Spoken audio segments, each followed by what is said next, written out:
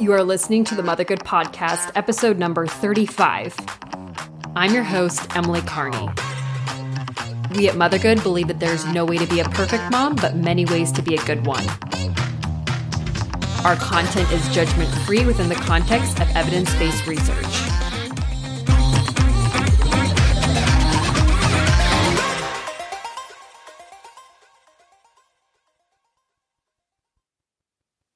Welcome to another episode of the Mothergood Podcast, and thank you so much for joining us today. I was so shocked, as probably many of you were, last week when I heard the big announcement by Rachel Hollis that she and her husband of almost 20 years were getting a divorce. Now, I'm not really shocked when most celebrities announce that they're splitting, but in this case, I was surprised because Rachel specifically marketed herself as being authentic and transparent, and also as being a relationship expert. And so me always wanting the best for other people, I was genuinely very sad that their relationship was ending. And then I noticed also in conversations with friends and acquaintances and in some Facebook discussion groups that I'm in that it really affected a lot of women out there. And so I thought that this was a really important topic to address on this podcast since it has affected so many of us. Not only did I want to discuss this topic because of what happened with Rachel Hollis, but also to broaden the discussion a little bit more,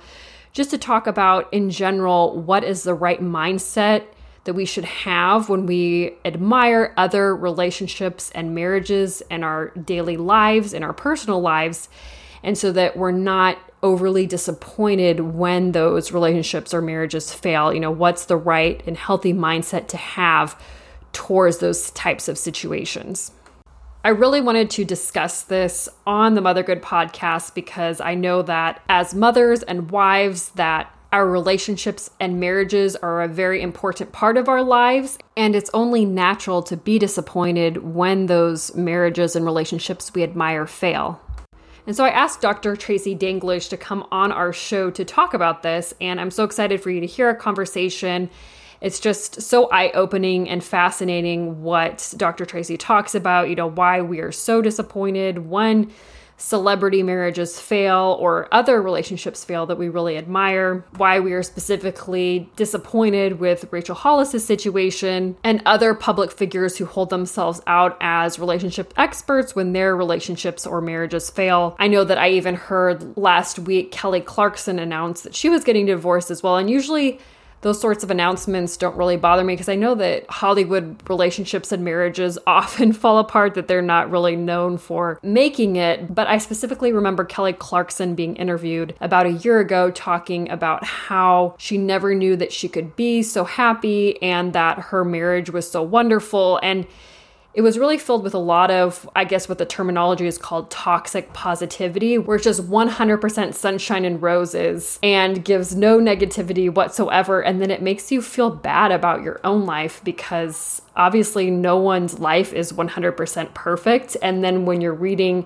these stories of people such as Rachel Hollis or Kelly Clarkson, where they're painting this picture that they have such this perfect life and marriage and relationship and all this, and it really makes you feel bad about your own life, even if you were perfectly happy with your life before reading about whatever that they were talking about. So that's kind of the ironic thing about toxic positivity. We also talk about parasocial relationships, which are basically the relationships that we feel that we have with celebrities or famous individuals or people that we don't really know and why it affects us the way that it does. And Dr. Tracy gives tips on how to find the best types of relationship advice. She gives some book recommendations and also therapy recommendations. And she also talks about some practical tips and real solutions to fostering a strong marriage and relationship. And I know some people are a little bit jaded now on relationship advice, especially in light of what happened with Rachel Hollis and other people who hold themselves out as relationship experts when their marriages failed. But as Dr. Tracy points out in this episode, that it's really important to ensure that you're receiving your advice from an actual expert on the subject. And when she says expert, she means a psychologist psychologist or some other sort of clinically trained relationship expert. If you look at a lot of the authors of the self-help type books, that they really don't have any training. So if you are disappointed when something that they do or say fails or doesn't turn out the way that we expected, that can almost be expected since they're not an expert in what they're really talking about. Finally, Dr. Tracy talks about what role models we should be looking at instead, and most importantly, what sort of mindset to have when we are admiring other relationships and marriages so that we aren't disappointed when they do fail, and also just to have a healthy outlook in general on admiration for other relationships and marriages. As I mentioned in this episode, I'm not a fan per se of Rachel Hollis. I've never really considered myself one, but I obviously have heard about her a lot and I'm familiar with some of her work. So I was surprised that when she made her announcement that it did give me pause. And also I just noticed that, so many of my friends and acquaintances were just talking about it so much. I just realized it has affected so many other women as well. So I'm really excited to bring you my excellent conversation with Dr. Tracy. And with that, without further ado, here is our chat. Dr. Tracy Daglish, thank you so much for joining us today. Thank you so much, Emily, for having me here on the Mothergood podcast. You guys are doing such great stuff. Just every episode you have is just so needed for mothers today. Well, thank you. I'm such a big fan of your page too. And I know that we've been trying to coordinate this episode for a while and I had all the morning sickness. So thanks again for your patience. And yes, I'm so excited too to especially talk to you about this topic, about everything that's been happening lately in the news. So many big, not necessarily celebrity couples breaking up, but actually people who hold themselves out to be relationship experts. So I'm excited to get your opinion. So before we dive in, maybe you can just give a little bit of background about yourself for those who don't already follow you online and just introduce yourself. Absolutely. So I'm a clinical psychologist and couples therapist, and my practice is largely with women, but I also see couples. So I help women and mothers build healthy relationships and learn to be their best selves by helping them let go of guilt, learn to communicate their needs and feelings, and to set boundaries in their life. And I do this through therapy, one-on-one couples therapy, or through workshops and the many online educational resources I have. When I'm not sitting in my chair of clients, I am presenting to corporations on employee wellness and management. I also work with healthcare providers to help them with key issues related to mental health. I'm also a clinical supervisor, so I see other clinicians and provide supervision to them. And I'm also the owner of Integrated Wellness, a mental health clinic here in Ottawa, Ontario. I didn't realize that you had that other aspect of the corporate wellness and everything that's so needed and so important too in corporations. It's so needed. And there are so many tools that we can really learn to be better in the workplace. So when we think about things of how we communicate, how we deal with stress, even, cultivating compassion towards ourselves and people we work with, it's so important. It's so needed, particularly during this time, because one of the biggest things I'm hearing from so many of my clients is just how stressed they are and how much they are struggling managing the full load that's coming with this global pandemic. Yes, I know so many people who have been really struggling during this time, so that's so needed too. And a little tangent too, I forgot that you're located in Canada. It's funny because I just recently realized that a lot of my ancestors actually were Canadian and French Canadian. So now I feel a little bit more of a special connection to Canadian. We're more connected, of course. Yeah, exactly. But yeah, that's really cool. Well, I'd love to then just dive straight into this topic. I know it's sort of controversial and also pretty timely because of especially Rachel Hollis, announcing her big announcement that she's getting divorced. I know that was a big one. And then, who was the? Oh, Kelly Clarkson. She was the other one too. And I know that celebrity breakups aren't necessarily big news because, Hollywood celebrities are constantly breaking up. But for some reason, even though I know we were chatting a little bit before the show that neither one of us consider ourselves like Rachel Hollis fans. But I was shocked that after I heard about it, even though I'm not really a big fan, like I haven't even read her books, like I know of them and I know of her. Mm-hmm. I just found myself constantly thinking about it through the day, and then honestly just like really sad for them, and then also just thinking about how hopeless that must leave other couples feeling who sort of looked up to them for relationship advice and everything. So I just thought we could start off with, why is it that we are so disappointed when celebrity marriages we admire fail, especially ones that give it relationship advice like Rachel Hollis? Mm-hmm. Yeah. So, I mean, I think we could look at this innate need that we all have, and that is this innate need to connect. We are looking for authenticity. We are looking to see what is normal. We're looking to see what is acceptable, people who are vulnerable. And we also find ourselves trying to compare ourselves to other people to find what is right or wrong in our relationships. And so truly this comes back to this looking for connection. And there's an interesting relational phenomena that helps to explain why people feel disappointed when celebrity marriages end. And this is called parasocial relationships.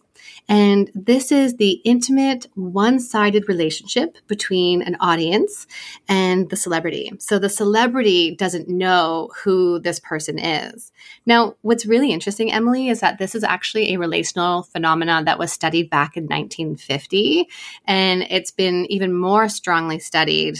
I've strongly studied before the presence of social media, but even more so now. And there are these key themes that come out of this, and that is the theme of friendship, of understanding, and of identification as part of the parasocial relationships. So when celebrities post to social media, and we are particularly seeing this now more with we think of Instagram, that people are popping up in their stories, showing what we think is their authentic selves. But we're getting this intimate peek into their lives.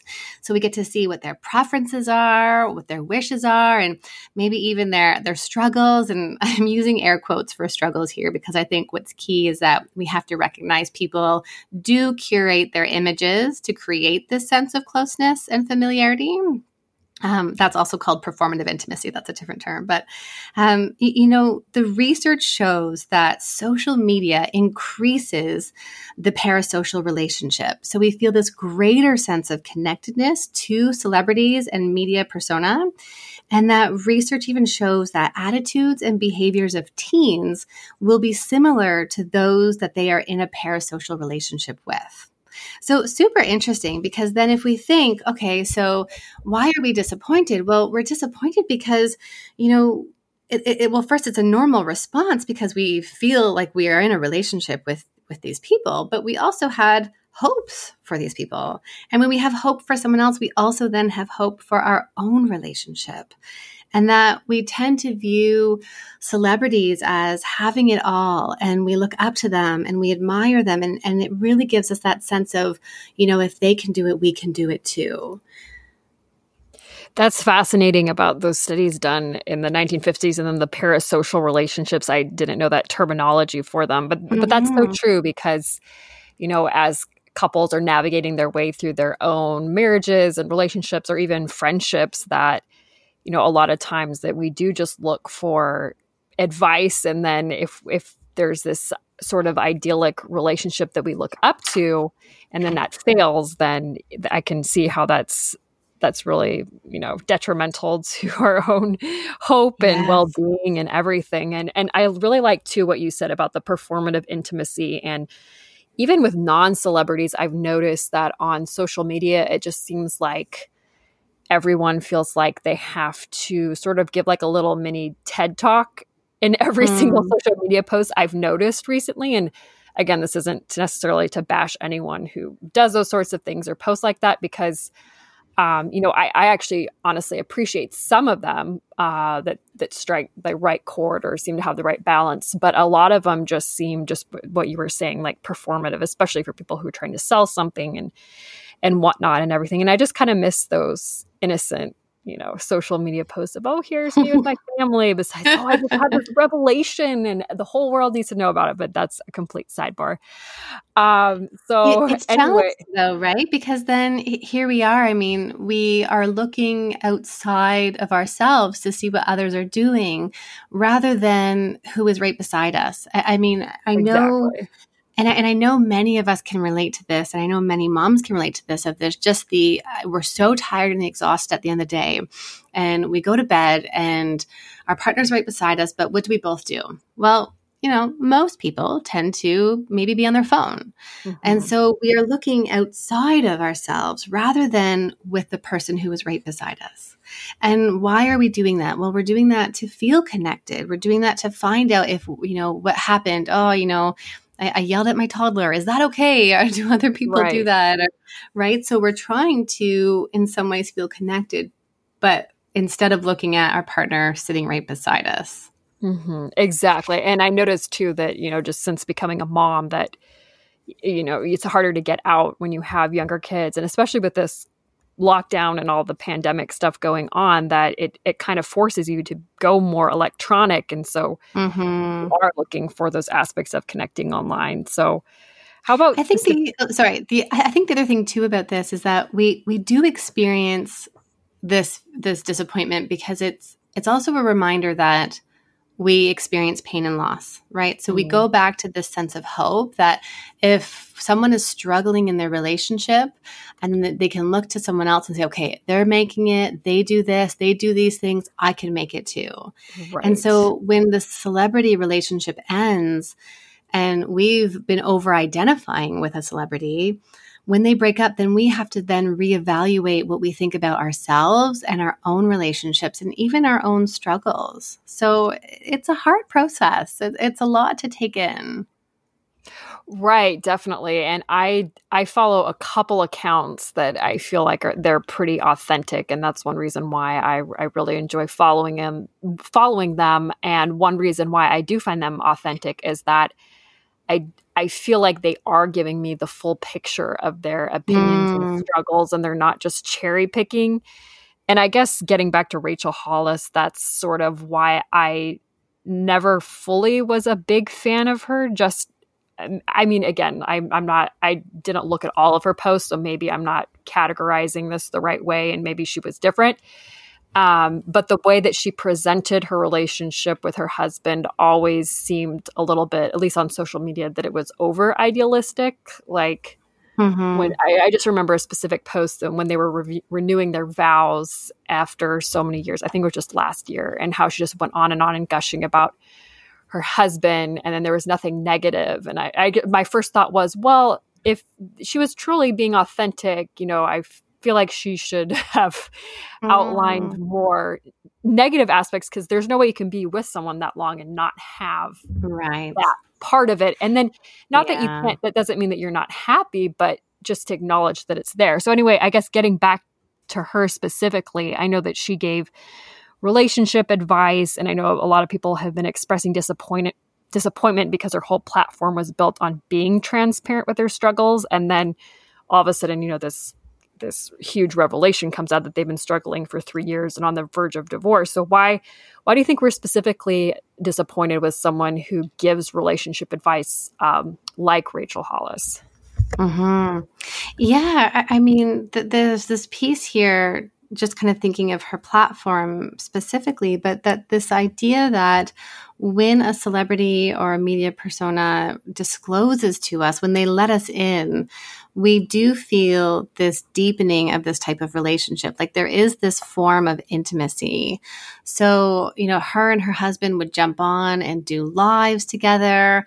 I can remember one time jumping on and just kind of checking out what she was doing a bit and what was going on. And I remember she was grabbing her stomach and, saying how proud she is of her body, and this is her mommy tummy, and this is, and how freeing that can be, right? That if someone watching that says, wow, I struggle with this part of me, and here's this woman, she's not struggling with it, and she's in that relationship, and they're perhaps happy, that again comes back to that feeling of hope of, then I too could maybe have that.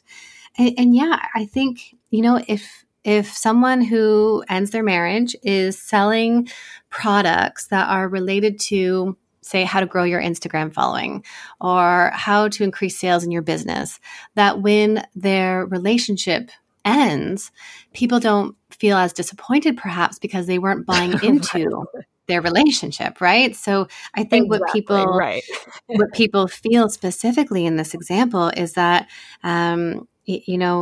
we were buying into something. And so if you go to the Rise Together podcast description, the podcast description says filled with tangible advice that will get you and your partner to be the best versions of yourselves.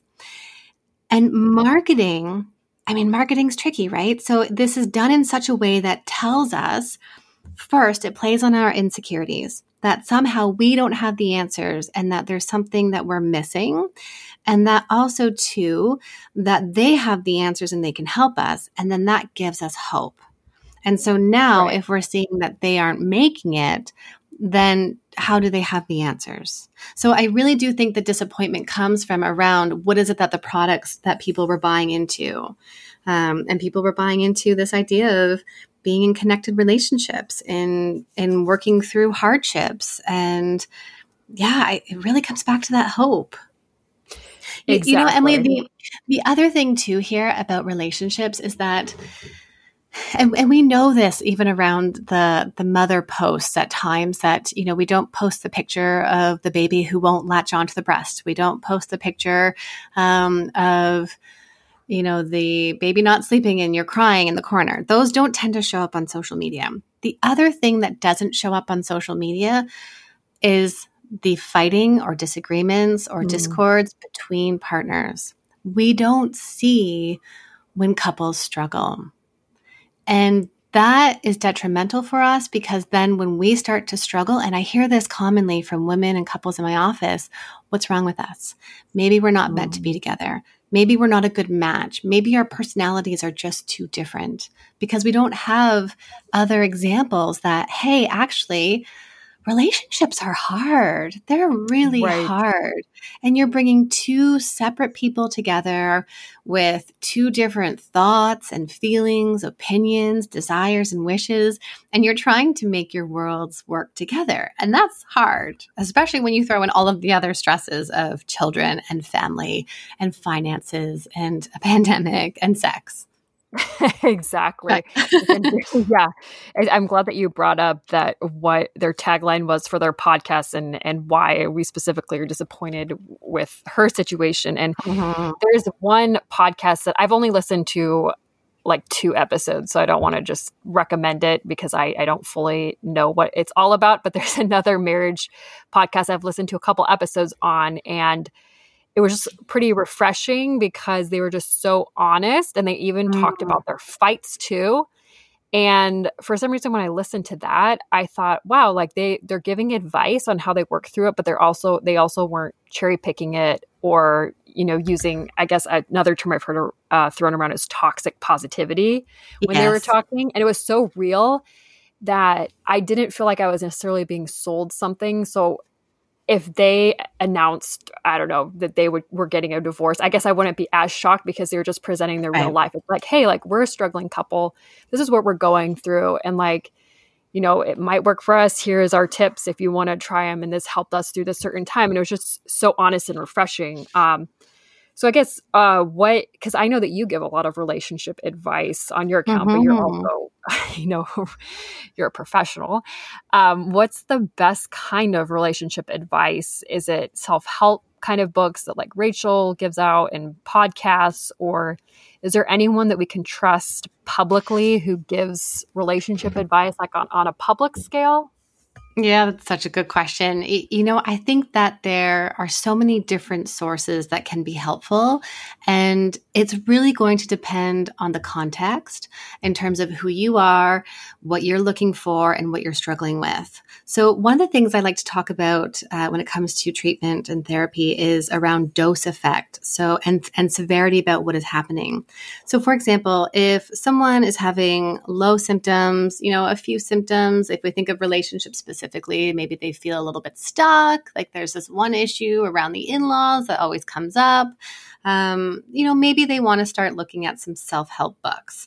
And what I say about self-help books, again, I mean, this could be a personal memoir. It could be something that's helpful. Take the nuggets that are helpful. But what you want to look for are pieces by reputable authors, from researchers and clinicians. So you really do want to look at the credentials. And the question here could be, what would you like to read? Something that says, I put the toilet seat down for a year and it helped improve my relationship. Or do you want to read, which is anecdotal, or do you want to read about the research, which we can say, research shows that when couples are doing this is more likely to happen. And that those books are out there. So the two authors that specifically have been researching and studying couples for years, for decades, are Dr. John Gottman and Dr. Sue Johnson. And they both have great resources out there that we can look to them for that advice and guidance. It comes from research. It comes from clinical knowledge and experience. Other authors are people like Esther Perel. I know Emily Nagoski. She writes about sex and relationships, and she's also a researcher. Barry Schneider, he's a researcher and clinician, writes about sex and relationships.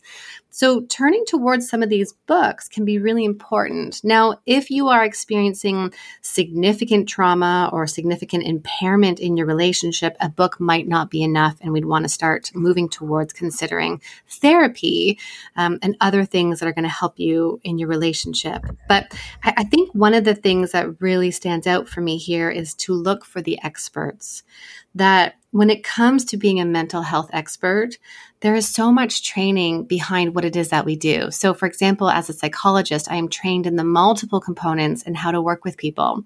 So this is the social, the developmental, the biological, and cognitive perspectives of human behavior.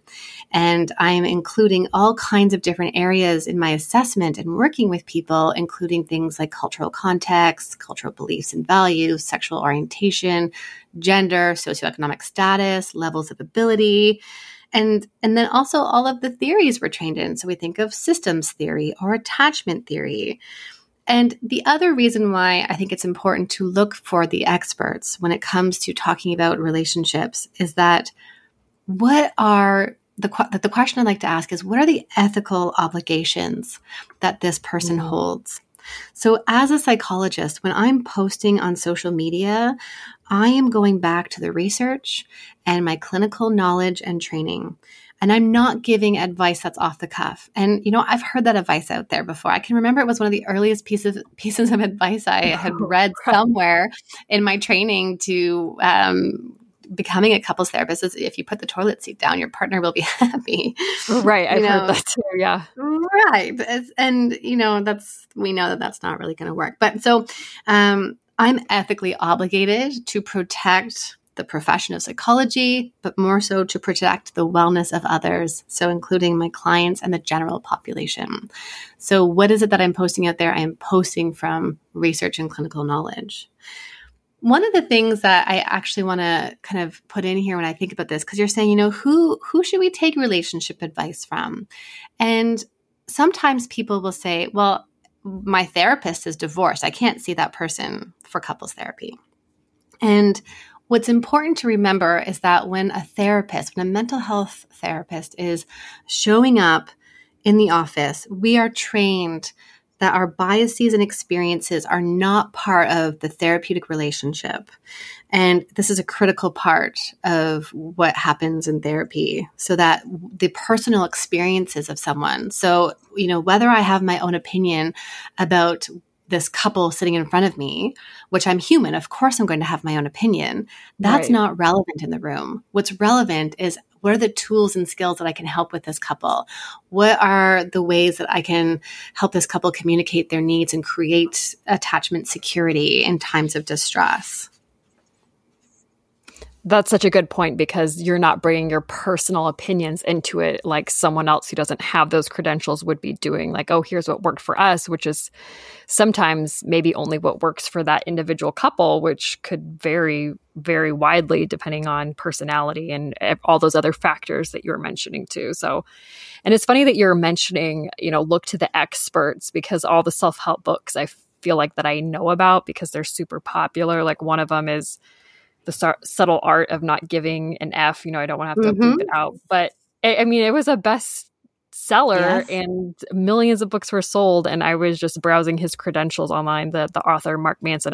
Again, I'm not trying to put him down or anything because I heard the book was great. But yeah, he's just a blogger and author and doesn't really have any other credentials. So that's such a good point to just make sure you check out the credentials of those who are giving the advice. It doesn't mean that they don't have value. And so I like to say to people, take what you need, but also have a critical eye and know that just because one thing worked. So if something worked for Mark, right, the way he writes it, and I know so many of my clients relate to the message from him, and that's fantastic. And it's also needed.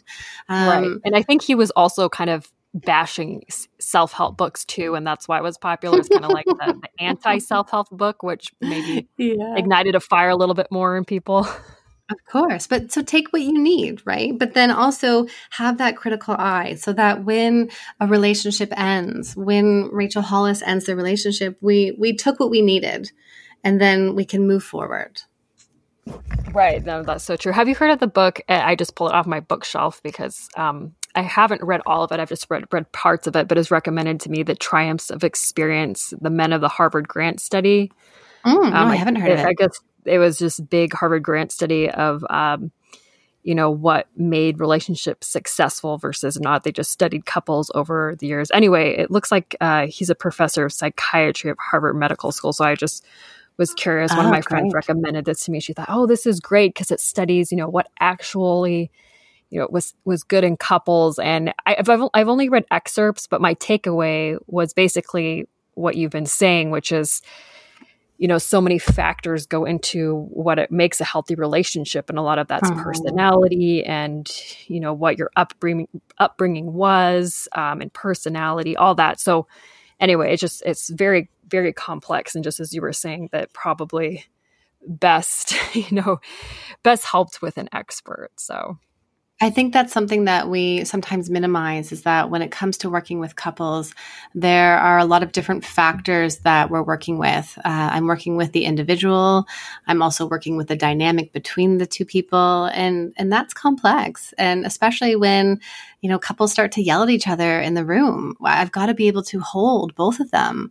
Or, the other example is, just to take an affair, for example, when one partner, several sessions into our work together, when one partner starts to say how painful the infidelity was for them and that they don't, they feel insecure and that they don't know if they're lovable. And if the other partner jumps in and says, yeah, I get it. And we stopped having sex and we stopped talking and I was so emotionally empty that I needed something. I've got to be able to hold both of those people in the room because both of their experiences matter. But it's how we go about doing that. And so there is definitely training behind working with couples and it's complex. And so I do caution people, take what you need from that. But then if you are getting stuck, it's kind of like the same thing as asking your girlfriends, what should I do? And sometimes our girlfriends will be biased, right? Like, oh, I can't believe he did that. You need to leave him or, whatever it might be. But, we just need to be aware of that. And that if we are really stuck and struggling, we need to reach out for help. And that I'm hoping that this would become more common in the coming years. It already is. I'm seeing more couples in my office that are coming as prevention. So instead of waiting until they are ready to get divorced, which is common, people wait until that point and say, okay, we'll try therapy now. It's better to come as prevention. It's better to come and learn what are our blind spots? Where are the spots that we maybe get tripped up on and that we can improve? And then so when the hard stuff happens, we've got those tools in our toolbox. So we know how to work through this. Exactly. And that's not something that they teach you in school either, No, is relationship tools and how to negotiate and all that. And no. it really, sometimes it just seems like it's based on luck and how you were raised.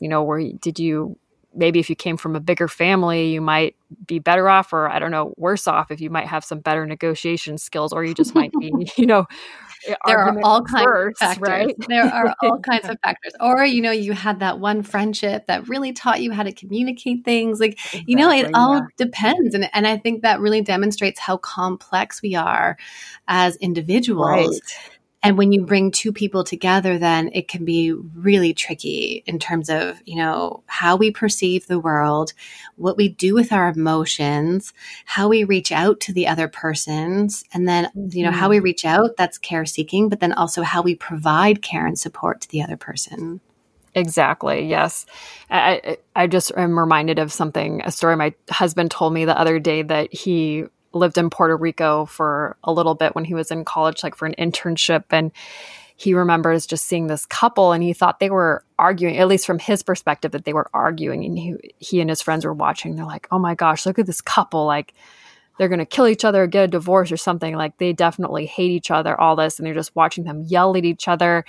And then one of their Puerto Rican friends was just like, oh yeah, that's normal. That's how people talk. And then as soon as the couple was done with the argument, like, they like held hands and walked away. Like, they were like so in love. And all the Americans were like, what is happening? Like, well, I said that just goes to show, just as you're saying, personality and cultural, it's crazy how much, it can vary from couple to couple. So, and I do think that a lot of young people, at least, millennials, I think they're a lot more open to therapy, not even just relationship, but just personal. It just seems like it's a lot less taboo. And, older generations, it was more serious, and you only did it in rare circumstances or whatnot. So I can see that a lot more couples are coming in as preventative.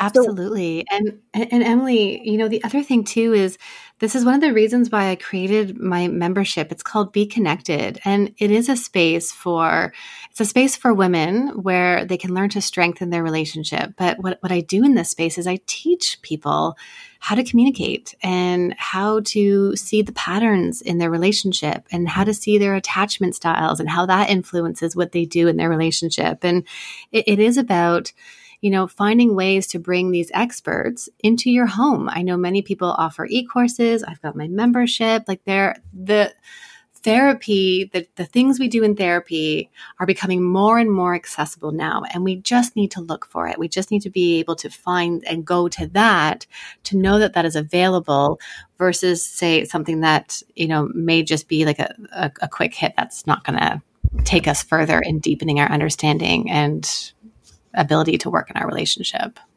Exactly.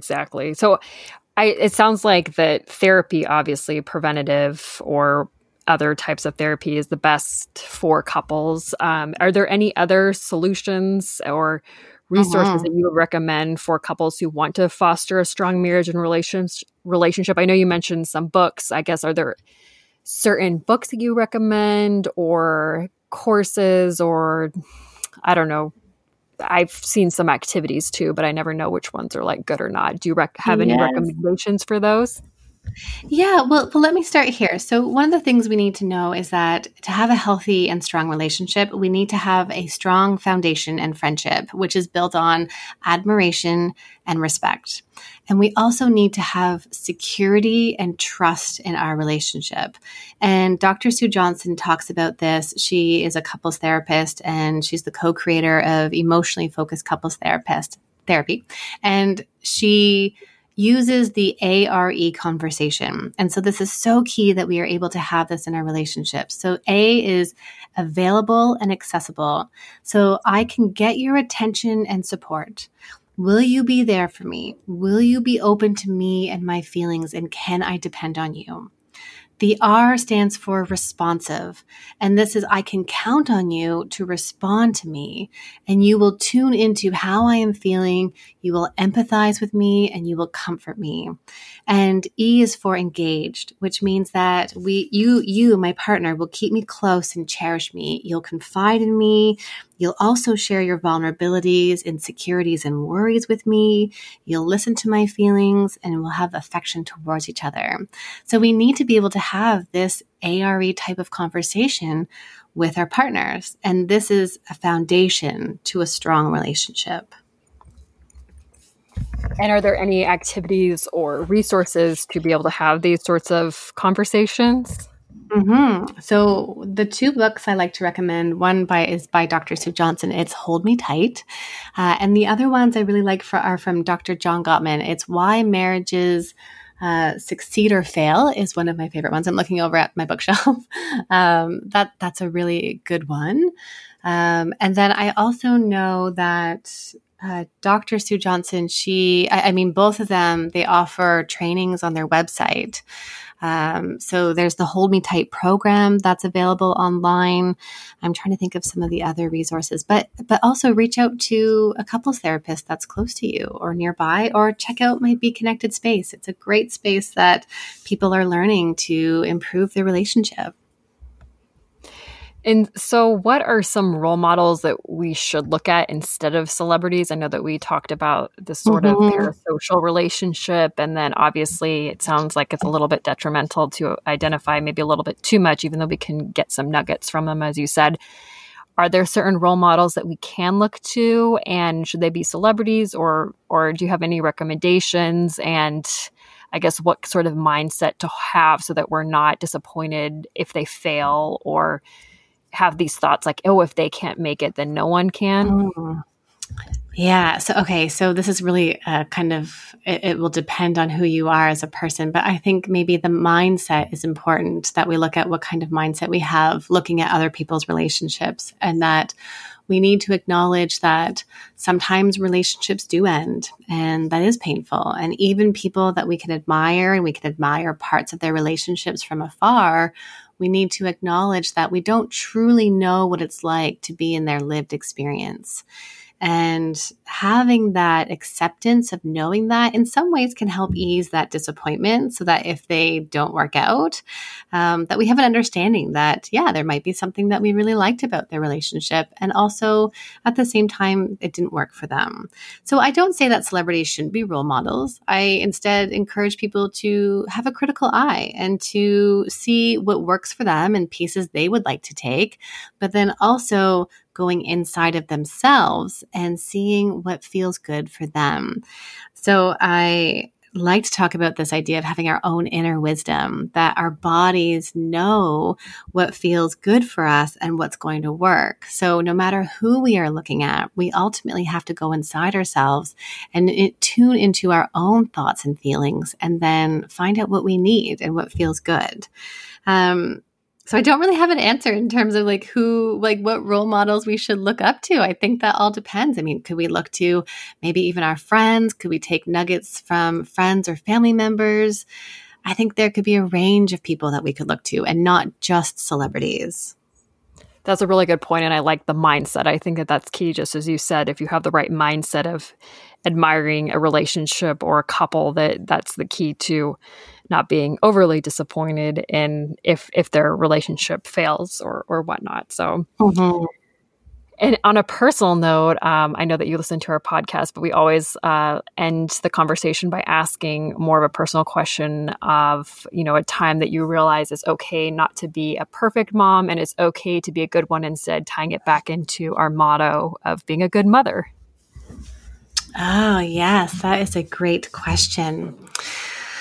Oh, a time where I felt like it was to be a good enough mom, a good mom. I think I'm really experiencing this around the pandemic, because I leave my children at home every day to go to work and to care for my clients. And I am feeling this deep pull to want to be with my children. They're at home with my partner. They're 5 and 3. They're at such a curious and fun age. It's also a hard age. And I always say that I thought doing my PhD would be the hardest thing that I'd have to do, and actually being a parent is the hardest thing. That's so true. So this piece here around acknowledging what I need to be a good mom, and what I need is to be able to fill up other parts of me. And that will be different for everybody.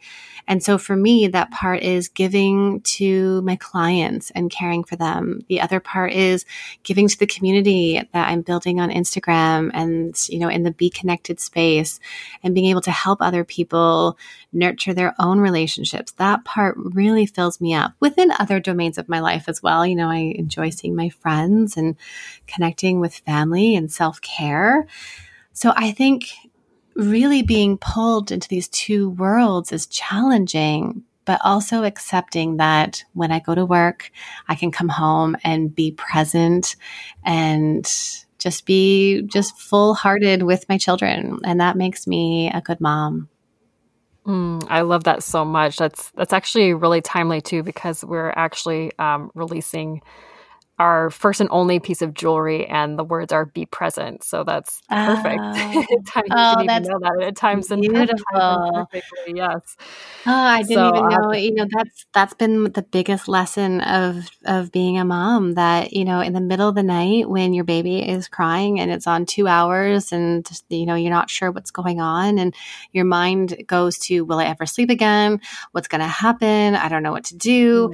And in those moments, it's just about taking a slow, deep breath and acknowledging that this is a hard moment, and letting yourself just be present with this is a hard moment, coming back to your breath and breathing. That's beautiful. Exactly. I love that so much. Well, Dr. Tracy, thank you so much for our conversation. I enjoyed it so much and just, learned so much from you, as I knew I would. And I hope it helps everyone listening just kind of sort through all the feelings that they're having with, big celebrity, or just not even celebrity, but just people they admire, and the relationships failing or whatnot. So thank you so much. Thank you, Emily. I'm so glad to have been here today.